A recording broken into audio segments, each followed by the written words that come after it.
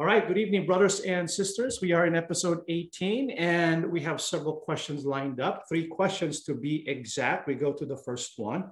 The question basically revolves around what you see on the graphic there. Can we use fasting for spiritual purposes? And the question goes like this. Hello po ka dyan. Is there such a thing as a spiritual or Christian fasting? Now, we've heard of servants of God in the Bible that have fasted before praying and serving him, some longer than others. Great examples are Lord Yahushua, who fasted 40 days and 40 nights before he was tempted by the devil. Is there a benefit of them fasting before they prayed or served God Yahuwah? I know that some people use it now as a form of diet to lose weight, but can we also use or practice it the same way the servants of God used it in the past? And so we all know about fasting. I think it's one of the latest craze when it comes to getting healthy, getting fit, losing weight. And so there's such a thing called intermittent fasting. And so some people attest to its efficacy. They lost a lot of weight. They feel good. They say it clears their mind. And so they are more focused. So if fasting helps you get more focused, then I believe it helps us in worshiping the true God. But is there such a thing as spiritual fasting? Or can we use fasting in terms of water fasting, fasting without food, to prepare us and to help us in our worship and service of our God? Absolutely. Because the Bible gives us many examples of people, servants of God, who served him in the past, who did forego eating and even drinking for a number of days because of their preparation to serve God. We know all about, for example, Moses, when he went to Mount Sinai to receive the tablets that contain the commandments of God. He basically fasted for 40 days and nights. He did not eat food and he did not drink anything. So that's a fast that we do not recommend that you follow, because you can only live so much without food and you can only live so many days without water. So this was miraculous on the part of Moses. So Moses fasted. Not only Moses, we all know about Yahushua. Then the Spirit led Yahushua into the desert to be tempted by the devil. After spending 40 days and nights without food, Yahushua was hungry. He also fasted and for 40 days as well. Yahushua HaMashiach. So we have Yahushua, we have Moses, who fasted because they prepared for their ministry. However, besides these two who also fasted, let's read the book of Acts 13, 1-3. In the church at Antioch, there were some prophets and teachers: Barnabas, Simeon, called the Black, Lucius from Cyrene, Manaen, who had been brought up with Governor Herod, and Saul. While they were serving the Lord and fasting, the Holy Spirit said to them, set apart for me Barnabas and Saul to do the work to which I have called them. They fasted and prayed, placed their hands on them, and sent them off. So who also fasted as they worshiped and served Yahuwah our God. Some prophets and teachers in the church in Antioch. And so because they were a young assembly, they had much work to do, and they prepared themselves to be used by Yahuwah God. And so in preparation for the great work ahead, what did they do? They served the Lord and they fasted. And when they were in a fasted state, the Holy Spirit spoke to them. So they fasted, they prayed, and they continued to do the work of Yahuwah our God. So they fasted as well. When else? In the book of Acts 14:23, in each church, they appointed elders, and with prayers and fasting, they commended them to the Lord in whom they had put their trust. So we can see that when the people of God, those who belong to the assembly, when they were to make decisions, not only did they pray, they also fasted. And so there were many instances in the Holy Scriptures when the people of God fasted and prayed, who also is another example. Luke 2:36-38. Anna, a prophet, was also there in the temple. She was the daughter of Phanuel from the tribe of Asher. and she was very old. Her husband died when they had been married only 7 years. Then she lived as a widow to the age of 84. She never left the temple, but stayed there day and night, worshiping God with fasting and prayer.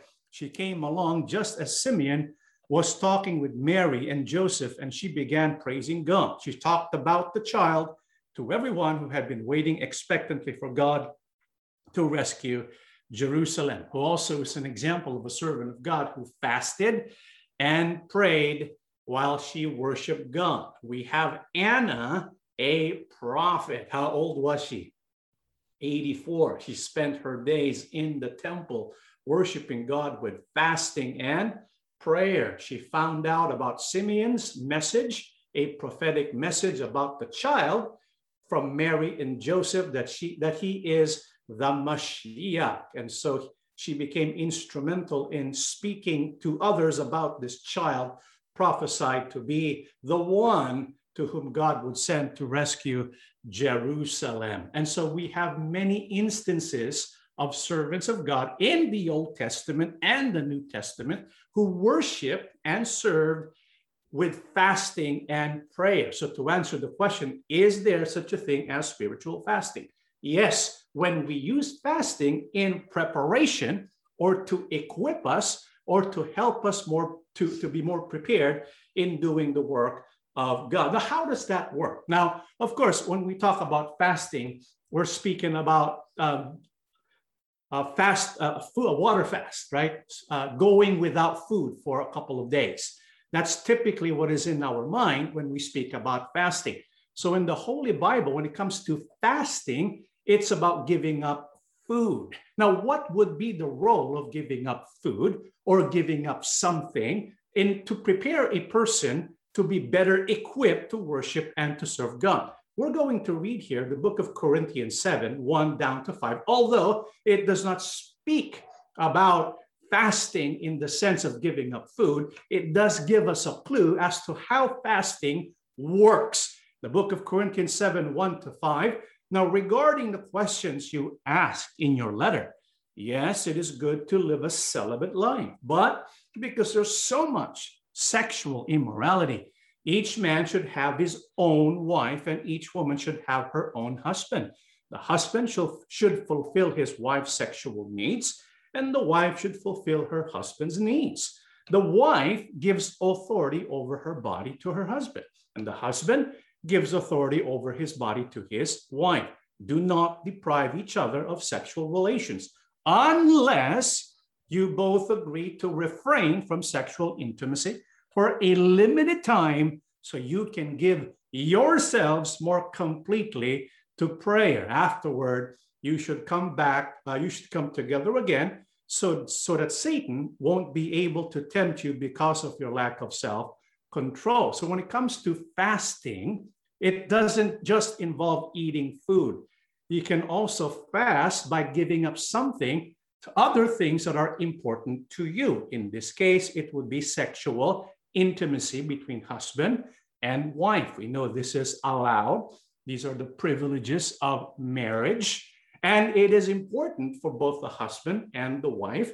Apostle Paul is the one who speaks about the importance of this kind of intimate relationship. However, as important as that is, he does tell us that if you want to give yourself more completely to prayer, then if both of you agree, you can refrain from sexual intimacy, or you can have a fast in terms of giving up sexual intimacy for a limited time.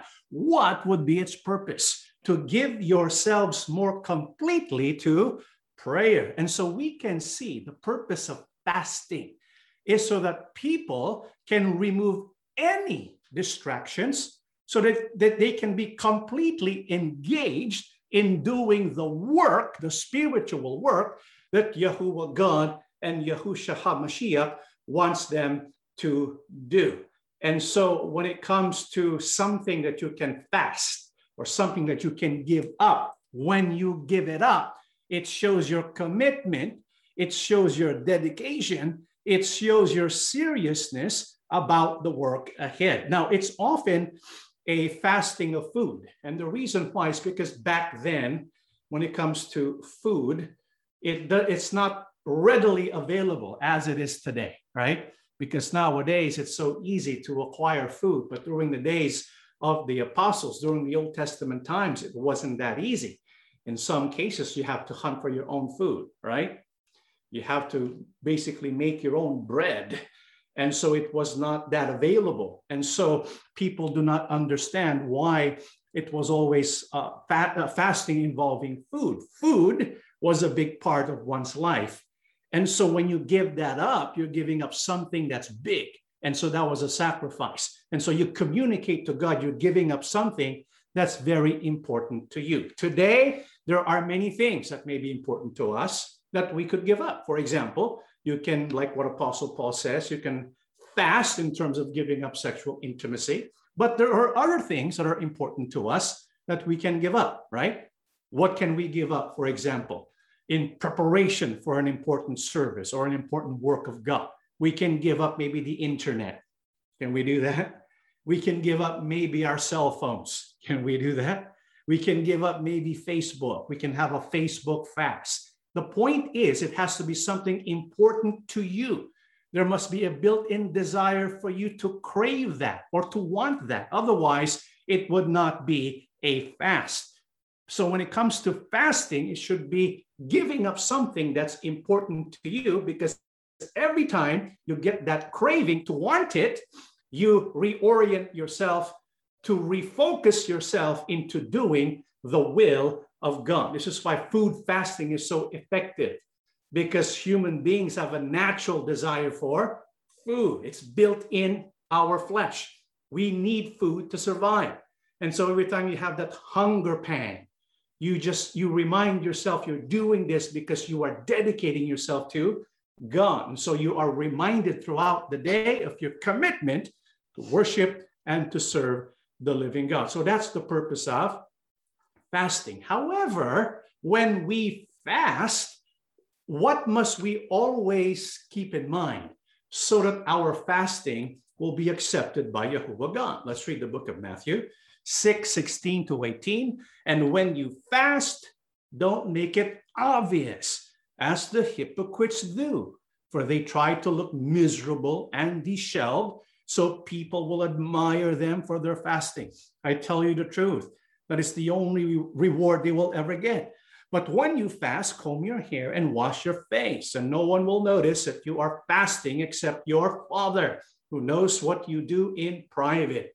And your Father, who sees everything, will reward you. And so when we fast, according to Yahushua, do not fast for the purpose of elevating yourself, to make yourself look good, to say to the people, look, I'm fasting because I'm a spiritual person.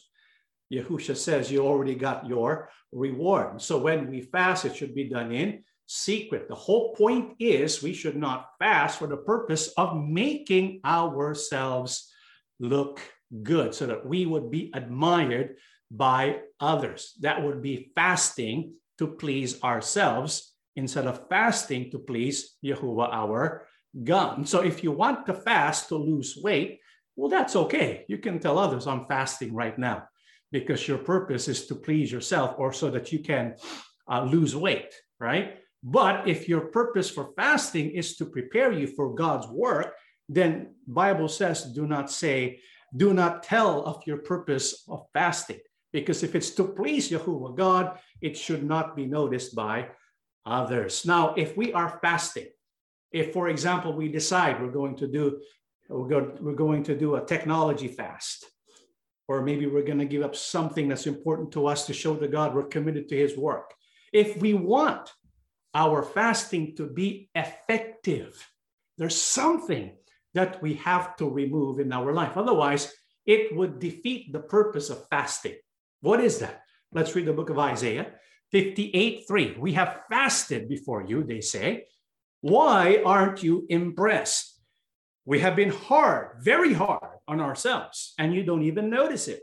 I will tell you why, I respond. It's because you are fasting to please yourselves. Even while you fast, you keep oppressing your workers. And so what would undermine the work of our fasting? Here, the Holy Scriptures reveal to us the people of Israel, certain people who wanted to show Yahuwah God that they wanted to be committed to him.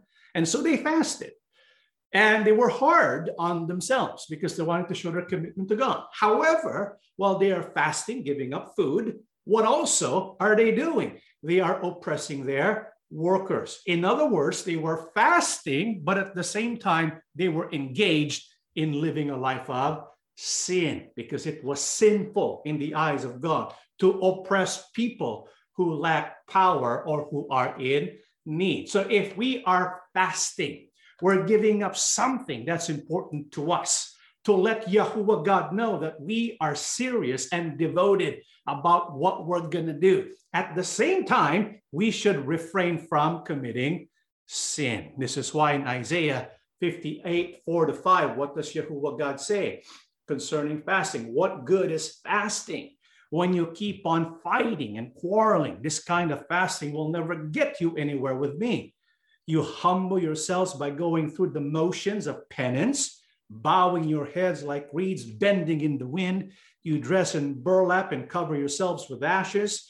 Is this what you call fasting? Do you really think this will please Yahuwah? Bible says if we fast, if we go through the motions of penance, if we humble ourselves, however, at the same time, we keep fighting and quarreling, that's not the kind of fasting that will be productive.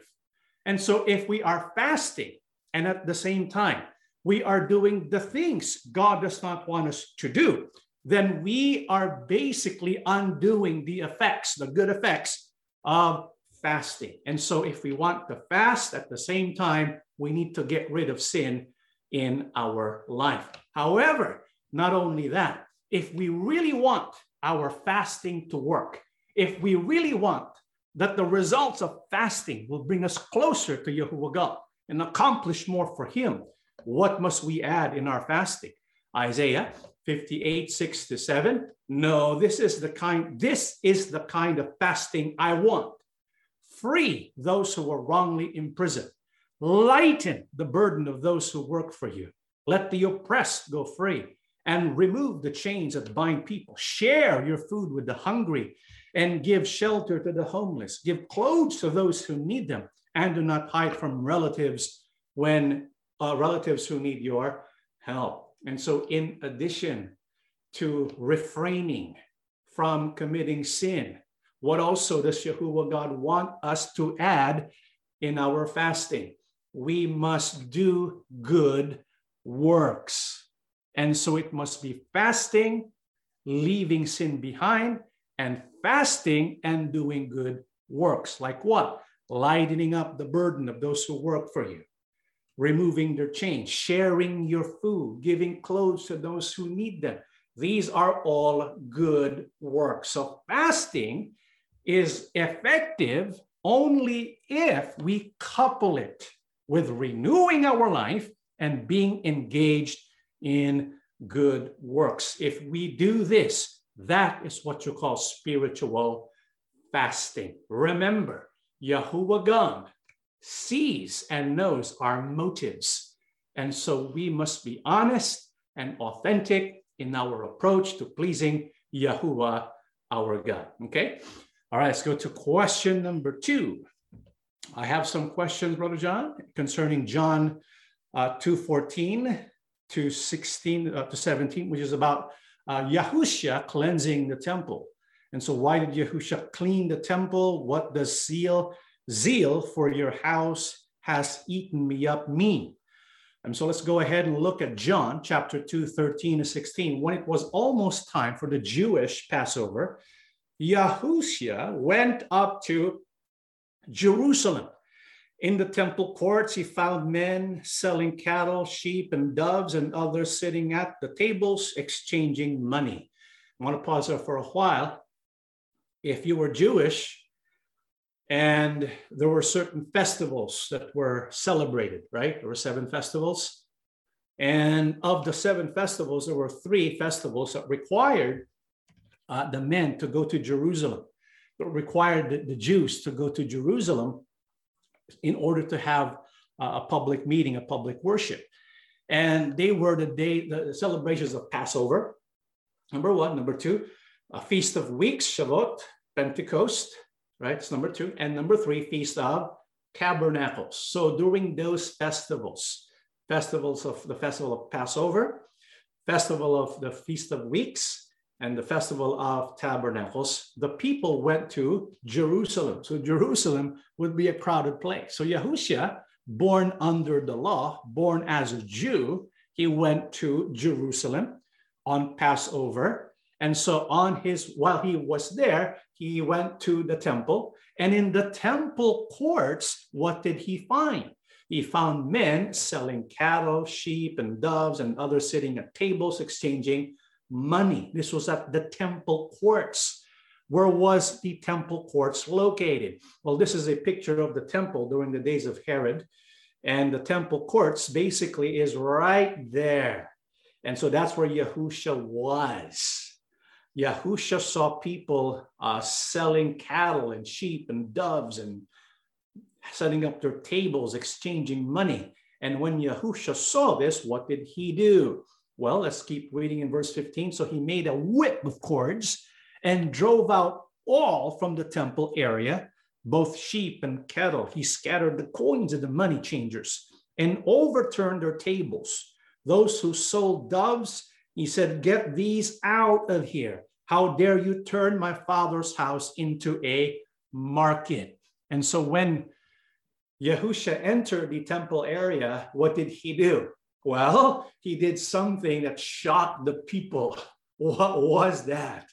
He made a whip of cords and he drove them all out of the temple courts or the temple area. He overturned the tables. And so he was quite aggressive. He was showing his zeal and devotion for the temple of God. So the first question was, why did Yahushua do this? Two answers. There's the practical answer and the more deeply spiritual answer. What's the practical and spiritual answer? Well, because it says in verse 16, those who sold doves, he said, get these out of here. How dare you turn my father's house into a market? That's the first reason. They were turning the house of God into a marketplace. And Yahushua would not have any of that. And so he did what he did out of his zeal and love for the temple of God. However, there's a deeper reason why Yahushua did this, because he was going to fulfill prophecy. What was that? Malachi 3:1-3. Yahuwah Almighty answers, I will send my messenger to prepare the way for me. Then the Lord you were looking for will suddenly come to his temple. The messenger you long to see will come and proclaim my covenant. But who will be able to endure the day when he comes? Who will be able to survive when he appears? He will be like strong soap, like a fire that refines metal. He will come to judge like one who refines and purifies silver, as a metal worker refines silver and gold. So Yahuwah's messenger will purify the priests, and they will bring to Yahuwah the right kind of offerings. I want you to keep that in mind. Yahushua is going to fulfill prophecy regarding the temple. What is that? He will come to the temple, right? And what will he do? He will proclaim his covenant. He will proclaim a new covenant. When Yahushua arrived, what was still in operation? The Mosaic covenant. Yahushua has come. And when he goes to the temple for the first time, he will proclaim his covenant. Take note, when he went to the temple and he overturned the money tables, and when he cleansed the temple, that was the first time he would go there. That was one of the first things he did after in his public ministry. 3 years later, he would go back and do the same thing and to fulfill again this purpose, which is in the prophecy. And so the first instance when he overturns the tables with his zeal, he cleanses the temple. It was for a purpose to proclaim the covenant, number one. What else? To purify the priests, right? And number three, to bring to Yahuwah the right kinds of offerings. I want you to keep that in mind, because Yahusha is going to fulfill all of these things. He fulfilled the first one in his first instance of overturning the tables. Why? Why did he do that? John 2, verse 17. His disciples remembered that the scriptures says, my devotion to your house, O God, burns in me like a fire. And so the disciples, when they saw Yahusha overturning the tables, driving out the people and cleansing the temple, it reminded them of the scripture about devotion to Yahuwah's temple. It was burning, a burning desire of Yahusha to do something about the temple, because it was that temple that represented a changing of the guard or a transition in the covenant. The temple was a symbol of what was going to happen next, because when Yahushua began to do all of these things, he was setting in place a new covenant. He was going to rearrange things in the temple. This is why when he began to do that, when he cleansed the temple, do you know what the Jewish authorities said? John 2:18, the Jewish authorities came back at him with a question. What miracle can you perform to show us that you have the right to do this? So Yahushua is proclaiming a covenant. And when the Jewish authorities saw him do this and he began to proclaim the covenant, they asked him, okay, who are you? Only the Messiah can do that. Are you the Messiah? And so they demanded a miracle from Yahushua. Are you the Messiah who's going to change everything about the temple? And so when this question was asked, what was the response of Yahushua? 19 to 22, Yahushua answered, tear down this temple, and in 3 days I will build it again. Are you going to build it again in 3 days? They asked him. It has taken 46 years to build this temple, but the temple Yahushua was speaking about was his body. So when he was raised from death, his disciples remembered that he had said this, and they believed the scripture and what Yahushua had said. And so when he was asked, what miracle can you provide us to tell us you are the Mashiach? Well, then he gave them a very mysterious answer, right? What was the answer of Yahushua? He said, tear down this temple, and in 3 days I will build it again. The Jewish authorities were confused because under the leadership of Herod, it took them 46 years to kind of add to the temple that Zerubbabel and Ezra and Nehemiah started. They were not content with how that stood out, that was accomplished. And so Herod wanted to make it better. And so he was making the second temple better, right? And 46 years to do that. And they weren't even finished yet. And then here's Yahushua. And he says, tear down this temple, and in 3 days I will build it again. But when he said, tear down this temple, what was he referring to? He was referring to his body. And his body represented the temple of the new covenant. And so Yahushua was telling them, this temple that you see will be replaced by the body of Yahushua after his death. But during that time, when he said this, of course, the disciples couldn't get yet. They could not comprehend fully yet what he was talking about. Remember, the book of John was written after the fact, right? John wasn't writing this while it was taking place. It was written after the fact. And so when this was all done and John was writing, he added verse 22. So when he was raised from death, his disciples remembered that he had said this, and they believed the scripture and what Yahushua had said. And so he proclaimed before the Jewish authorities the new covenant by telling them he would die and he would be resurrected. And when that happens, the new covenant has been ushered in. He will now represent what? The temple.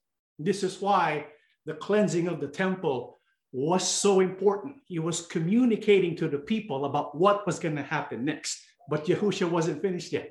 This was at the start of his ministry. About 3 years later, guess what? He goes back to the temple. What does he do?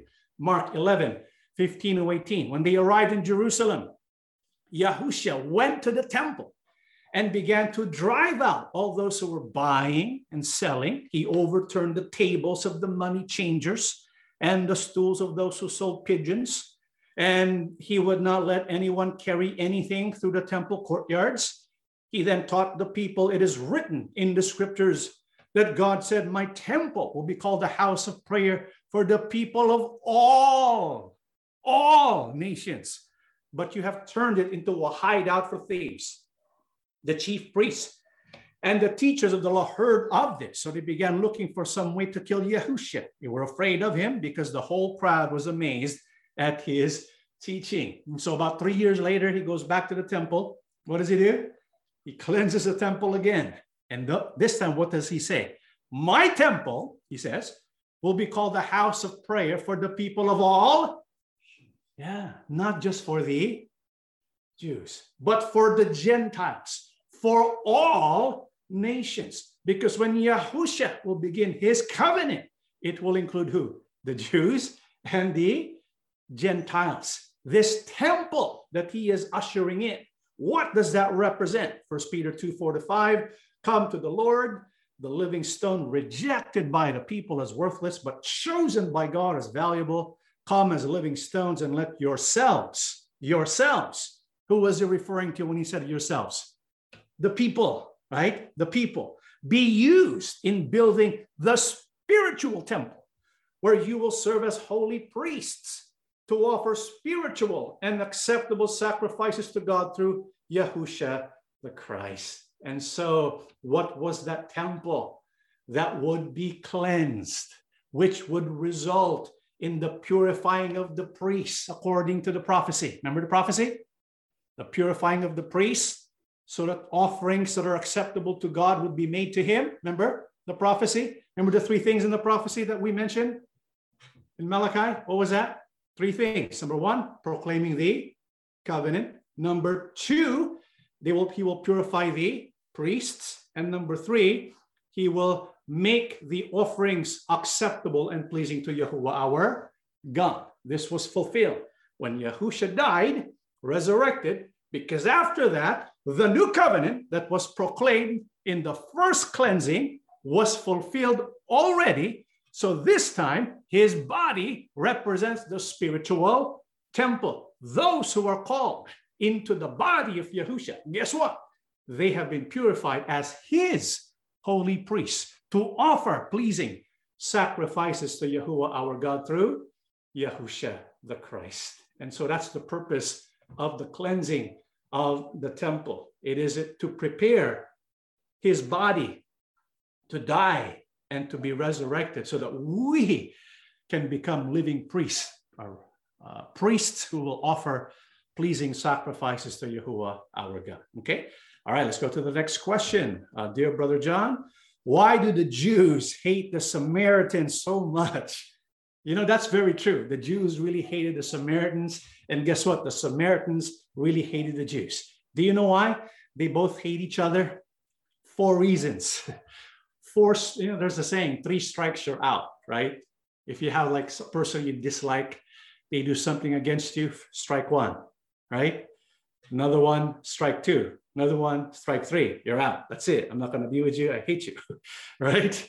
4 strikes. I think a lot more than that. But let's begin here. So what's the history between the Jews and the Samaritans? Where did it all begin? Where did the hostility begin? Well, really, when you think about it, it kind of started all the way back to the days of the 12 tribes. But we're not going to go that far.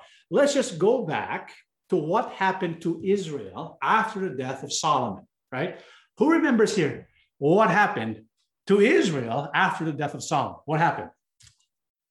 What happened to Israel after Solomon dies? Remember, it was Saul, David, and then Solomon. What happened after Solomon died?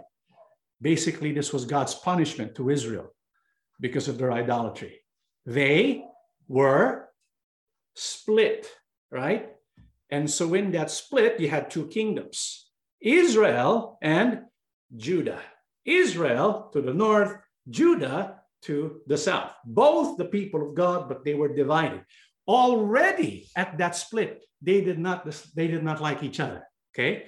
The Israelites, the kingdom of Israel, did not like Judah. Judah did not like Israel. So there was already a rift among the people of our God. Now, when Omri began to rule in Israel, what did he do? 16:23-24, Omri began to rule over Israel. In the 31st year of King Asa's reign in Judah, he reigned 12 years in all, 6 of them in Tirzah. Then Omri bought the hill known as Samaria from its owner Shemer for 150 pounds of silver. He built a city on it and called the city Samaria in honor of Shemer. And so Omri buys some land and called it Samaria. And Samaria would become the capital of Israel. And so now we have Jerusalem, the capital of Judah, right? And we have Israel having Samaria as its capital. So there was a competition between Samaria and what? Jerusalem, between Israel and Judah. So already we can kind of see where the hostility started, right? That's strike number 1, the division between Israel and Judah. Of the 2 kingdoms, we know, by the way, both kingdoms would eventually fall, right? Because of their sin of idolatry. But of the 2 kingdoms, who would fall first? Was it Judah or was it Israel? It was Israel. Why? In the book of 2 Kings 17, 5-6, then the king of Assyria invaded the entire land. For 3 years, he besieged the city of Samaria. Finally, in the 9th year of King Hoshea's reign, Samaria fell, and the people of Israel were exiled to Assyria. They were settled in colonies in Hala, along the banks of the Habor River in Gozan, and in the cities of the Medes. And so who fell first, Israel or Judah? It was Israel. They fell by the hands of Assyria. And Assyria conquered Samaria and all of Israel. And what did the king of Assyria do with many of those who fell? Well, the king of Assyria decided to bring not all, but most of the people of Israel into exile in Assyria, right? When did this happen?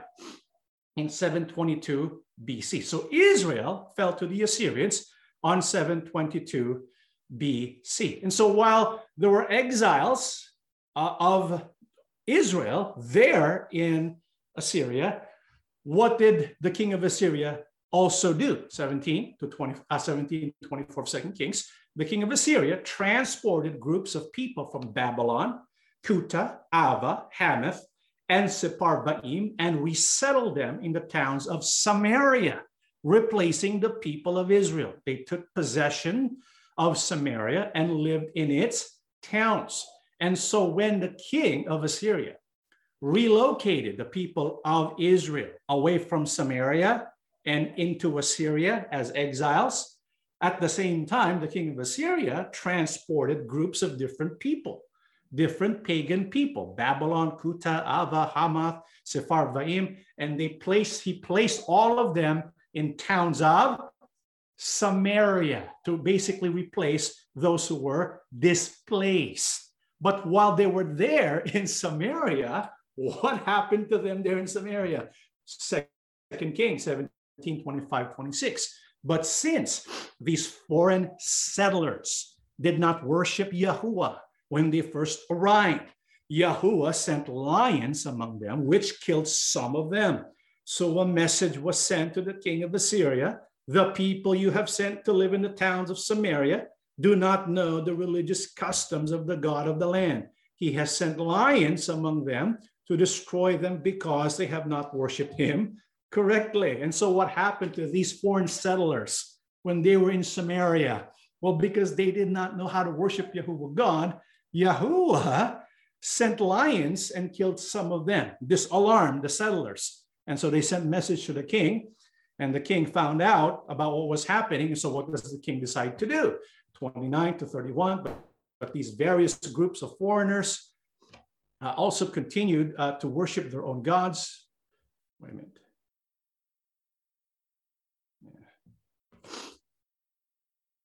In town after town where they lived, they placed their idols at the pagan shrines that the people of Samaria had built.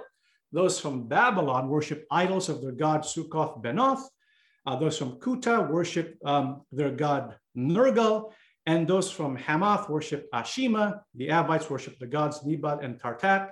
And the people from Sepharvaim even burned their own children as sacrifices to their gods Adramelech and Anamelech. And so what did the king decide to do? Well, the king decided to send a priest who was in exile there in Assyria, a priest, to go back to Samaria to teach the people there about the laws of Moses so that they would learn how to worship God, right? And so they were learning and practicing the proper way to worship God. But at the same time, however, the various groups of foreigners continued to worship their own gods. Yes, they were learning to worship Yahuwah, but alongside worshiping Yahuwah, they worshiped their own gods as well, like Succoth-Benoth, Nergal, Ashima, Nebas, Tartak, Adramelech, and Anamelech. There's a lot of false gods that they were worshiping together with Yahuwah. And so what eventually happened? In 32-34, these new residents worshiped Yahuwah, but they also appointed from among themselves all sorts of people as priests to offer sacrifices at their places of worship. And though they worship Yahuwah, they continue to follow their own gods according to the religious customs of the nations from which they came. And this is still going on today. They continue to follow their former practices instead of truly worshiping Yahuwah and obeying the decrees, regulations, instructions, and commandments he gave the descendants of Jacob, whose name he changed to Israel. And so what eventually happened? There was a syncretization that took place. And so there was a combining, an integrating of customs. A unified religion was the result. It was worshiping Yahuwah, right? And at the same time, incorporating other customs of worship. Does this sound familiar? Remember when the apostles died? After the death of the apostles, what would eventually happen to Christianity? Constantine in the 4th century would use Christianity as his national religion, and he force converted the pagans, right? Because he wanted a universal religion. And so the result was the paganization of Christianity, aka Catholicism. And so we saw what happened to Catholicism. The birthing of Catholicism is also what happened here. When Assyria decided to send priests to teach the pagans how to worship Yahuwah. And so the result was in a universal religion, a religion that incorporated bits and pieces of other customs and religious practices of the Gentile and pagan people. That's what happened.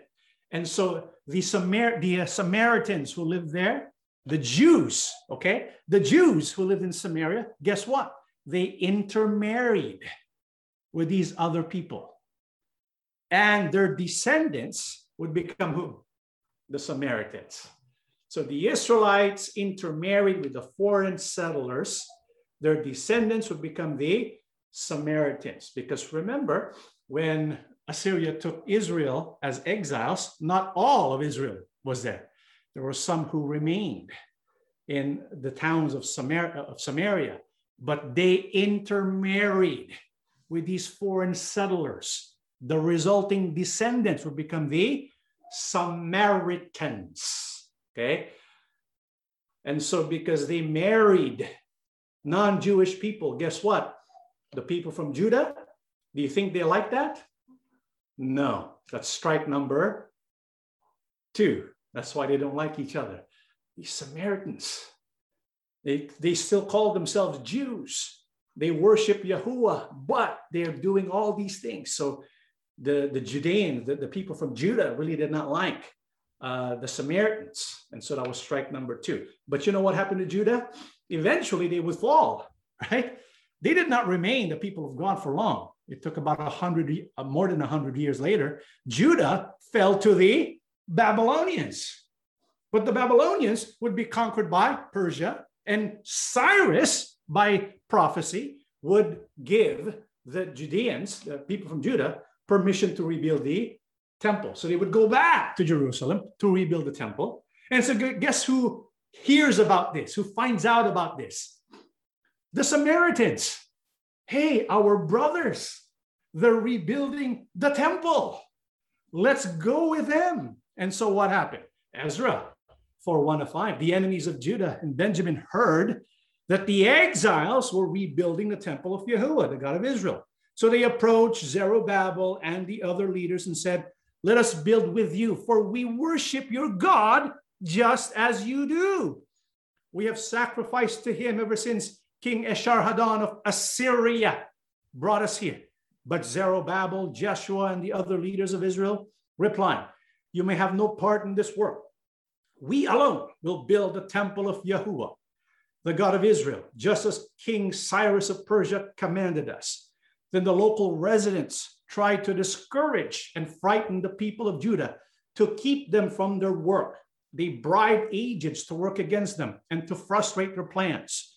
This went on during the entire reign of King Cyrus of Persia and lasted until King Darius of Persia took the throne. And so when Judah was allowed to go back to Jerusalem to rebuild the temple, the Samaritans, their Jewish brothers, are asking Zerubbabel and the other leaders, hey, we want to help build. We too worship Yahuwah like you. We have the same God. And so they wanted to help in rebuilding the temple. But of course, what was the answer?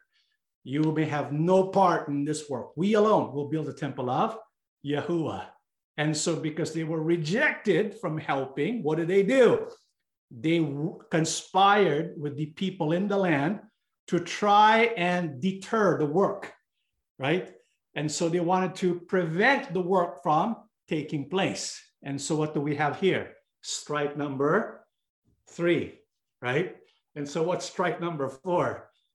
From the history books, the Samaritans who had resisted paganism, developed their own version of worship using only the Pentateuch, Genesis, Exodus, Leviticus, Numbers, and Deuteronomy, and rejecting all the other books of the Old Testament. Tensions increased when the Samaritans built their own temple for worship on Mount Gerizim and stated that their mountain was the dwelling place of the Lord, not the temple in Jerusalem. With that, any hope of reconciliation between the two peoples was lost. So what happened? We see strike number 4, right? Because the Samaritans were rejected from helping. What did the Samaritans do? Instead of helping rebuild the temple in Jerusalem, they decided to do what? Build their own. And when they built their own temple on Mount Gerizim, what did they add? Well, they said, we are the true people of God, not them. We represent the true followers of Moses because they only believe in the Pentateuch, not the other writings. And so now we have the hostility develop even deeper, right? There's no way that you can reconcile them anymore. That's strike number 4. But there's actually strike number 5. Eventually, what also happened, to make things worse, from the dictionary of the Bible, the Samaritans later allied themselves with the Seleucids in the Maccabean Wars. And in 128 BC, the Jews destroyed the Samaritan temple and ravaged the territory. And so there was a war between the Jews and Antiochus Epiphanes. And we'll talk about Antiochus Epiphanes on Thursday. So there was a war going on, and the Jews were being destroyed. And to make things worse, the Samaritans joins them. And the Jews, the Samaritans allied themselves with the Seleucids. And the Jews, in retaliation, they destroyed the Samaritan temple and ravaged the territory. And so, in an act of revenge, what did the Samaritans do? Well, around the time of Yahusha's birth, a band of Samaritans profaned the temple in Jerusalem by scattering the bones of dead people in the sanctuary. That was a big desecration, right? And so you can see the hostility, the back and forth between the Samaritans and the Jews were very deep, very deep. Strike 5, right? They were going at each other. And because of this, at the time of Yahusha, there was long-standing and deeply rooted hatred between the Jews and the Samaritans. But you know what Yahusha would do? Right? One of the first things that Yahusha did when he started his public ministry, do you know what one of the first things Yahusha did after he began his public ministry? What do you think he did? It would shock you. He knew there's hatred between the Jews and the Samaritans. And so what does Yahusha do? John 4, 6 to 10. Jacob's well was there, and Yahuwah, tired from the long walk, sat wearily beside the well about noontime. Soon, a Samaritan woman came to draw water, and Yahusha said to her, "Please give me a drink." He was alone at the time because his disciples had gone into the village to buy some food.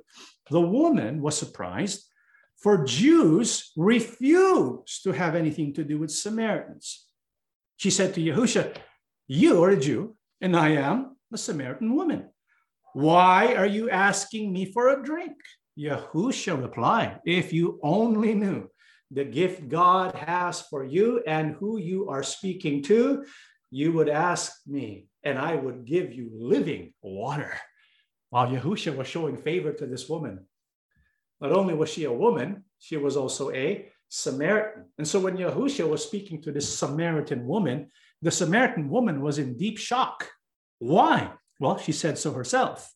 She said, "You are a Jew and I am a Samaritan woman. Why are you asking me for a drink?" So she was shocked because he was even speaking to her. And then Yahusha says, I'm going to give you a big gift. You don't understand. You are going to receive living water. And so they have a conversation. And in that conversation, what does Yahusha reveal? John 4, 20 to 23. So tell me, why is it that you Jews insist that Jerusalem is the only place of worship, while we Samaritans claim it is here at Mount Gerizim, where our ancestors worship? Yahusha replied, "Believe me, dear woman, the time is coming when it will no longer matter whether you worship the Father on this mountain or in Jerusalem. You Samaritans know very little about the one you worship, while we Jews know all about him, for salvation comes through the Jews. But the time is coming, indeed it's here now, when true worshipers will worship the Father in spirit and in truth. The Father is looking for those who will worship him that way." And so in the conversation between Yahusha and the Samaritan woman, Yahusha explains to the Samaritan woman about what he's going to do. Remember back in John chapter 2, when he overturned the tables, when he entered the temple? That was John chapter 2. He proclaimed the new covenant, and he was going to basically reorient the meaning of temple worship, because back then you can only worship in Jerusalem in the temple, and Yahusha went there to cleanse the temple and to make it available to even Gentiles, right? In John 4, he was telling the woman what he was going to do. And so he said, it no longer matters. It no longer matters whether you worship God in Mount Gerizim or in Jerusalem. It doesn't matter. The location doesn't matter, because what matters is me. Yahusha is telling them he is the temple. He's the only one that matters when it comes to worshiping God. And so that's how you worship Yahuwah God, in spirit and in truth. And so when he spoke to the Samaritan woman, he was removing a lot of walls, right? First of all, he removed the wall of locality, which required you be in a specific place to worship God. Second of all, he was removing the wall of hostility between the Jews and the Samaritans. Isn't that nice? And it's very timely, right? Because today, what are we noticing nowadays? There's a lot of hatred and hostility between different nationalities, right? This is why we have Black Lives Matter movement. We have Asian hate. There's so many conflict between races. And this is nothing new. When Yahushua was here, it was in existence. And one of the first things Yahushua did after proclaiming the new covenant in the temple was to face this head on. Speaking to who? The Samaritan woman. Can you imagine that? Not only does he speak to a Samaritan, he speaks to a woman. That was a big deal. And so Yahushua was also fighting, guess what? For the oppression of women. This is why Yahushua was really the beginning of what we call today movements that tend for equality, right? Races and sexes or genders. It began with Yahushua. Yahushua was the true beginner of rights for people like women and those who are oppressed in different races and nationalities. Not only that, so that the Jewish people who were following Yahushua would finally mend their ways with the Samaritans. He gave a parable. You know what the parable was about? Let's find out. The book of Luke, chapter 10, 30, 32. Yahushua replied with a story because the question was, who is my neighbor? Because Yahushua told them, love your neighbor as you love yourself, right? And so in the Jewish mind, what were they thinking? I got to love my fellow Jewish people, right? And so Yahushua said, and so the question was asked of Yahushua, well, who's my neighbor that I should love as myself? Yahushua replied with a story. A Jewish man was traveling on a trip from Jerusalem to Jericho, and he was attacked by bandits. They stripped him of his clothes, beat him up, and left him half dead beside the road. By chance, a priest came along, but when he saw the man lying there, he crossed to the other side of the road and passed him by. A temple assistant, who's that? Levite, right? Levite, walked over and looked at him lying there, but he also passed by on the other side. And so when the question was asked, well, who's my neighbor that I should love as myself? Yahushua told a story, or what we call a parable. He said there was a Jewish man traveling on a trip from Jerusalem to Jericho. What happened to him? He got beat up. He was attacked by bandits. And so they stripped him of his clothes, beat him up, left him half dead. And so while he was lying there, half dead, here comes a priest who comes along, but ignores him. His fellow Jew ignores him. He goes to the other side. Another Jew, a temple assistant at that, one worshiping at the temple, a Levite, sees his fellow Jew, his brother, half dead. What does he do? Ignores the situation, passes by on the other side. And so they were not very neighborly, right? And so it's a good thing there was a third man who was there. Who do you think that was? Let's keep reading. Then a despised Samaritan came along. And when he saw the man, he felt compassion for him. Going over to him, the Samaritan soothed his wounds with olive oil and wine and bandaged them. Then he put the man on his own donkey and took him to an inn where he took care of him.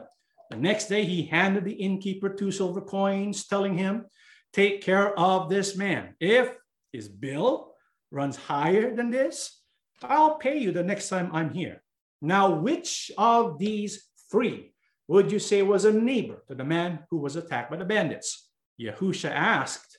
The man replied, the one who showed him mercy. Then Yahushua said, yes, now go and do the same. Brothers and sisters, after the 2 Jews, a priest and the Levite and temple assistant, ignored their brother who was a Jew, who was half dead and did not help him at all, here comes a despised Samaritan, right? And this despised Samaritan who saw this Jewish person half dead, being a Samaritan, if he was a regular Samaritan, what would he do? Probably ignore this Jewish person, right? Because after all, the Jews and the Samaritans hated each other.